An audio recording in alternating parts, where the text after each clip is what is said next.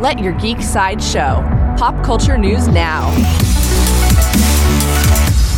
Hi, this is Andrew, and here are your pop culture headlines. For fans of video games, according to The Hollywood Reporter, Mattson Tomlin, a screenwriter for Matt Reeves' The Batman, is set to write a script for the Mega Man movie.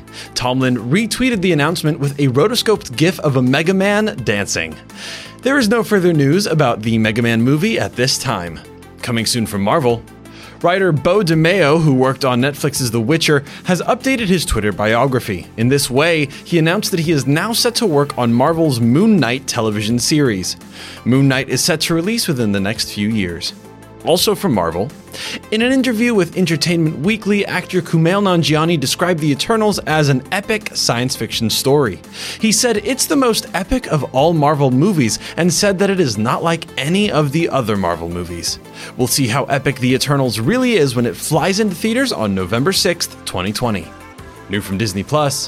According to Collider, the Obi-Wan Kenobi series has been put on an indefinite hold.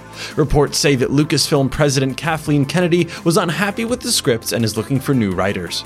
However, the Obi-Wan actor himself, Ewan McGregor, says that the show has only been delayed till 2021, but this is still unconfirmed. This has been your Pop Culture Headlines, presented by Sideshow, where pop culture is our culture. For even more ad-free pop culture news and content, go to geeksideshow.com. Thanks for listening, and don't forget to let your geek side show.